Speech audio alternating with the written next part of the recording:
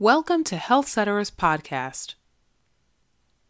Elise Grebe and Charlie Brenner are two of the founding members of the Society for Nanlao Shu, located in New York City.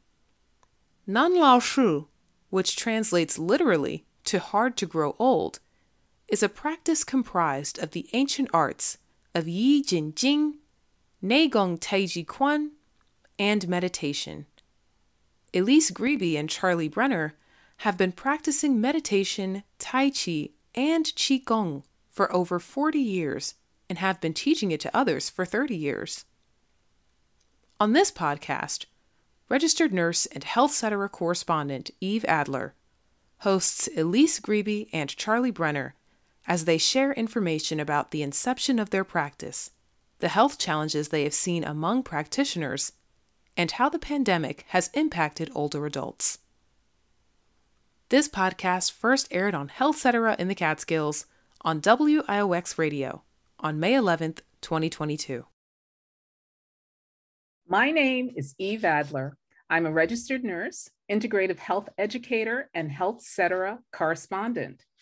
Today, I'll be speaking about healthy aging with Elise Grebe and Charlie Brenner, two of the founding members and teachers at the Society for Nanlao Shu, located in New York City. They have been practicing meditation, Tai Chi, and Qigong for over 40 years and teaching for 30 years. Elise and Charlie began their studies in 1981. Besides sharing the practice of Nanlao Shu, they have 3 children and 2 grandchildren. So welcome to Health Cetera, Elise and Charlie. Well, thank you. Thank you, Eve. Okay, I think one of the things that our listeners would be interested in is, how did the Society of Nanlao Shu come to be, and what does it even mean? Well, that's a good place to start. The word Nanlao Shu is a Chinese word that was given to us by our teacher. Nan means difficult. Lao is to age, and Shu is like an art or a skill. So it's the art of difficult to grow old. He said he encountered these words in a over 2,000-year-old Chinese text and recognized that they were significant, and that the idea of our society is to promote longevity, to promote the things that allow you to live long and to live well. And both of you have been practicing for over 40 years. So obviously you were very young when you started. So what brought you to even think about this practice? Well, I think, Charlie, you could. Maybe I'll start because Yeah. when I was in college, I discovered that I was in a lot of pain. That when I went to doctors, they said I have some strange form of arthritis, and that my bones had deformed, and that they were just pressing on nerves. And I was doing a lot of reading in college, and holding books for long hours at a time was really, really aggravating. So I started searching for solutions. And the first one was to go to a doctor, and was basically told that, there are problems in your spine and we don't do surgery on spines. So you got to learn to live with it, learn how to relax. So I went off and did a series of different programs, ideas to try and find myself. And after 2-3 years of searching, came upon Tai Chi. And it definitely touched me, and it relieved my arthritis in ways that were significant. And then I got introduced to the man who had created this practice, Master Ku, and he was a very charismatic man, and seemed like, why wouldn't you want to study with this guy? He's so distinguished and powerful, confident. So I continued. Then Elise, how did you get involved? Well, So we were in a relationship, a budding relationship, and Charlie was very serious about the Tai Chi, and made it clear that that if I wanted to continue with him, that I had to get serious, that I had to at least try this what was keeping him so happy and passionate. So once he started studying with Master Ku, was just a matter of months before I kind of got swept along. It was easy for me. Charlie did all the hard work of proving himself to Master Ku, and I kind of got, pulled in, and it felt very special that we were allowed into Master Ku's life in this way, that he was teaching out of his apartment. So it was a very intimate setting. And I was very much aware of how special it was, and took the practice seriously for that reason, that we knew he was a special person. Wow. You started practicing 40 years ago, and this was before the National Institute of Health had their entire area where they were looking at integrative practices. And now the National Institute of Health is recommending Tai Chi practices for people, as a way to maintain their health. But through these 40 years of you practicing and 30 years of you teaching, what have you seen of people who have come to the practice? Well, just to add to it, I also, beside the National Institute of Health, Harvard University Medical School is a very strong proponent of Tai Chi also. And they're publishing studies and writing a lot of really wonderful material on the practice. We started really out of the kind of hippie era, pot smoking. This is cool. It's from China. It'll teach you how to get high naturally.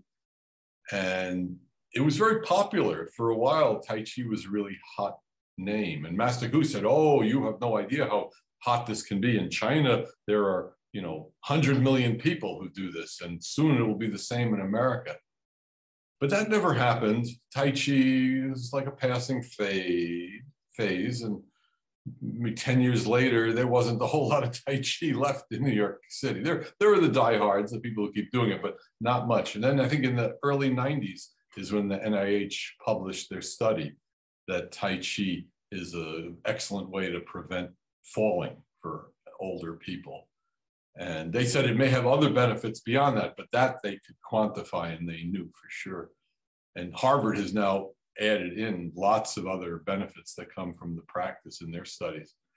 But that was good. It was positive. The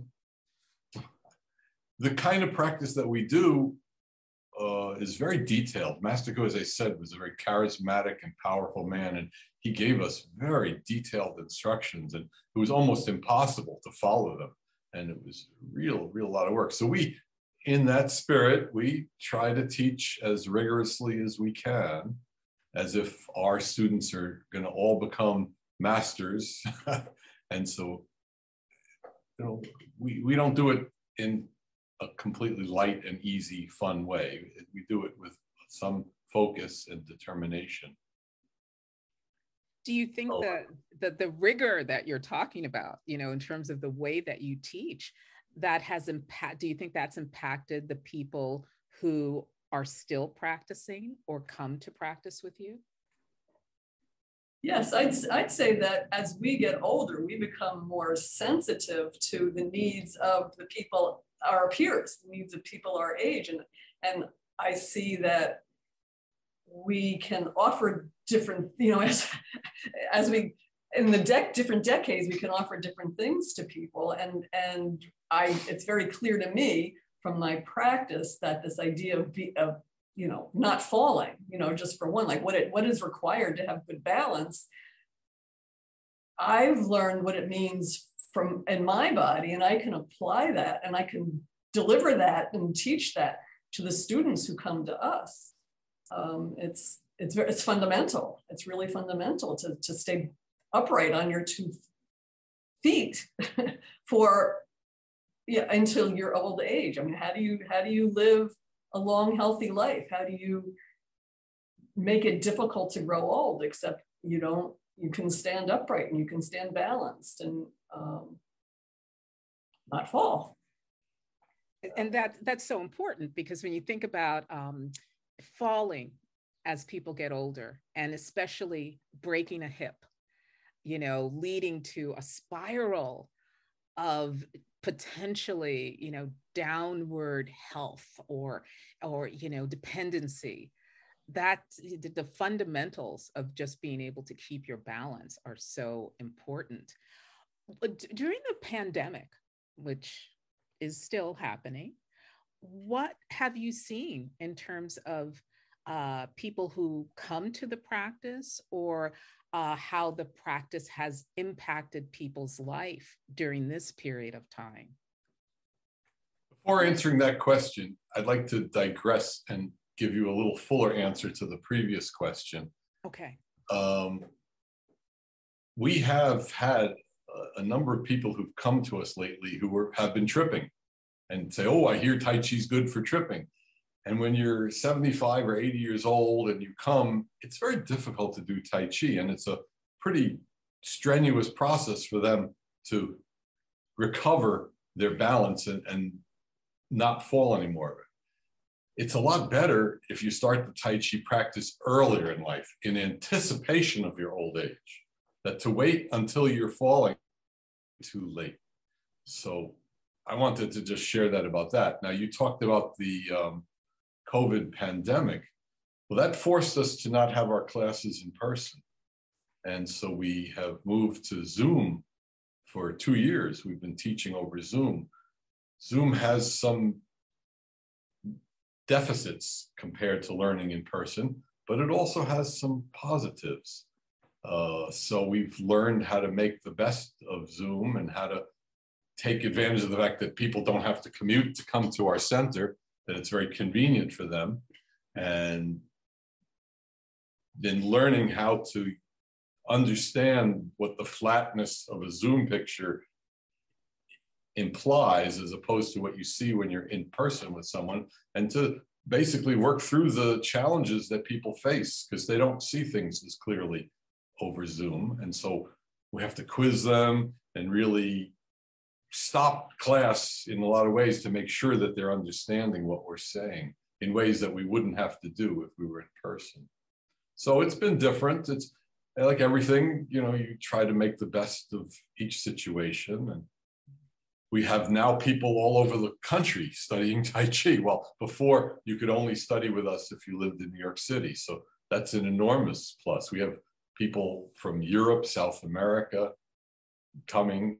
It's wild. So another important component of Zoom is that we could stay in touch with one another, and we could, for me, you know, everyone being so isolated, it really created a stronger sense of community that helped me and helped others, because others have articulated this to us, help us get through the difficulty of the pandemic and feel like we have a connection in a very meaningful way with other people.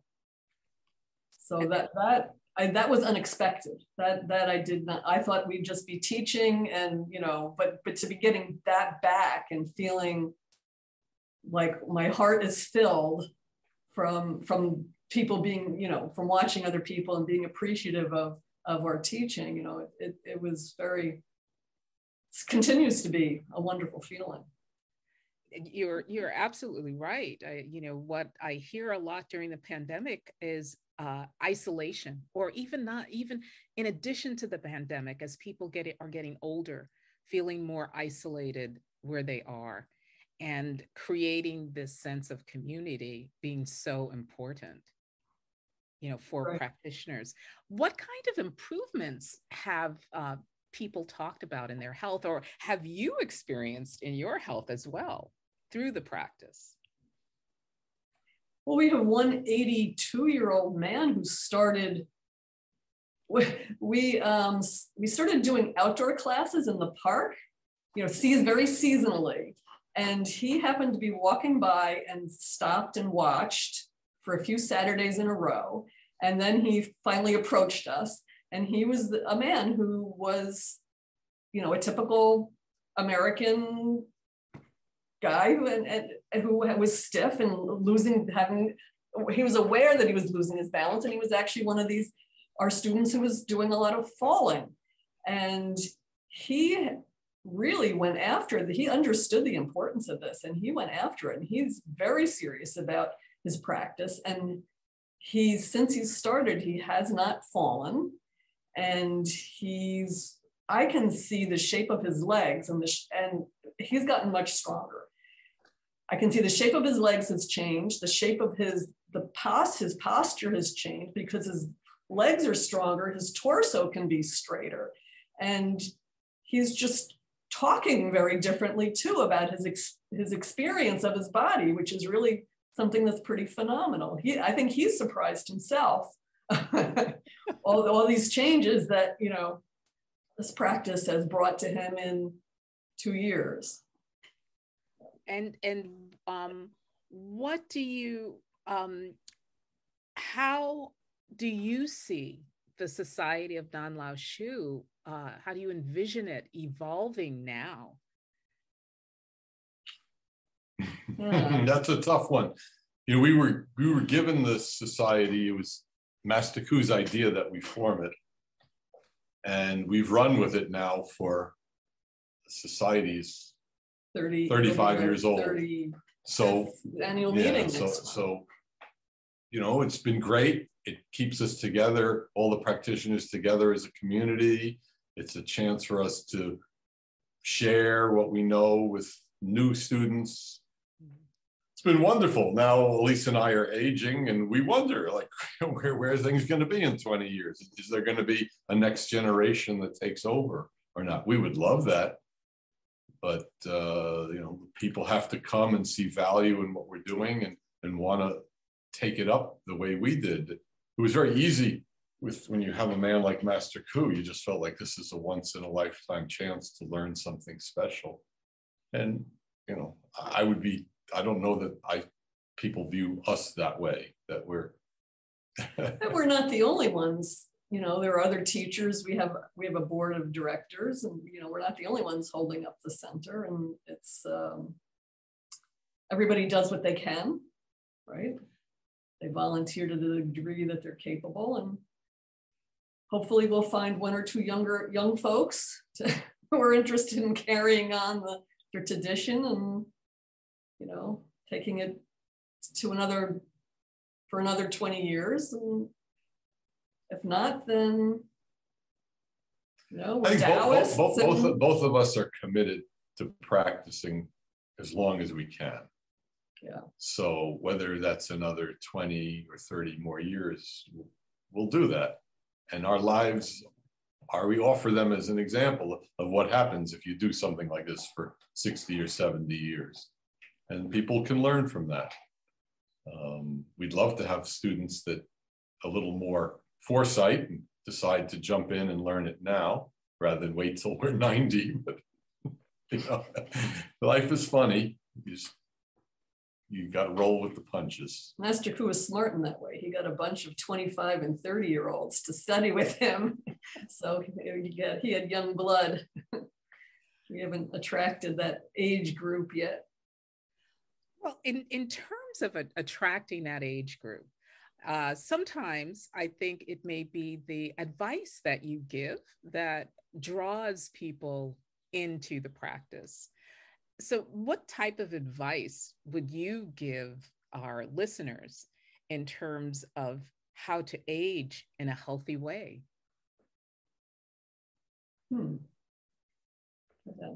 Well, aging in a healthy way involves two things. First is to prevent new illnesses from coming. So you need to be active and vigorous and lead a healthful life.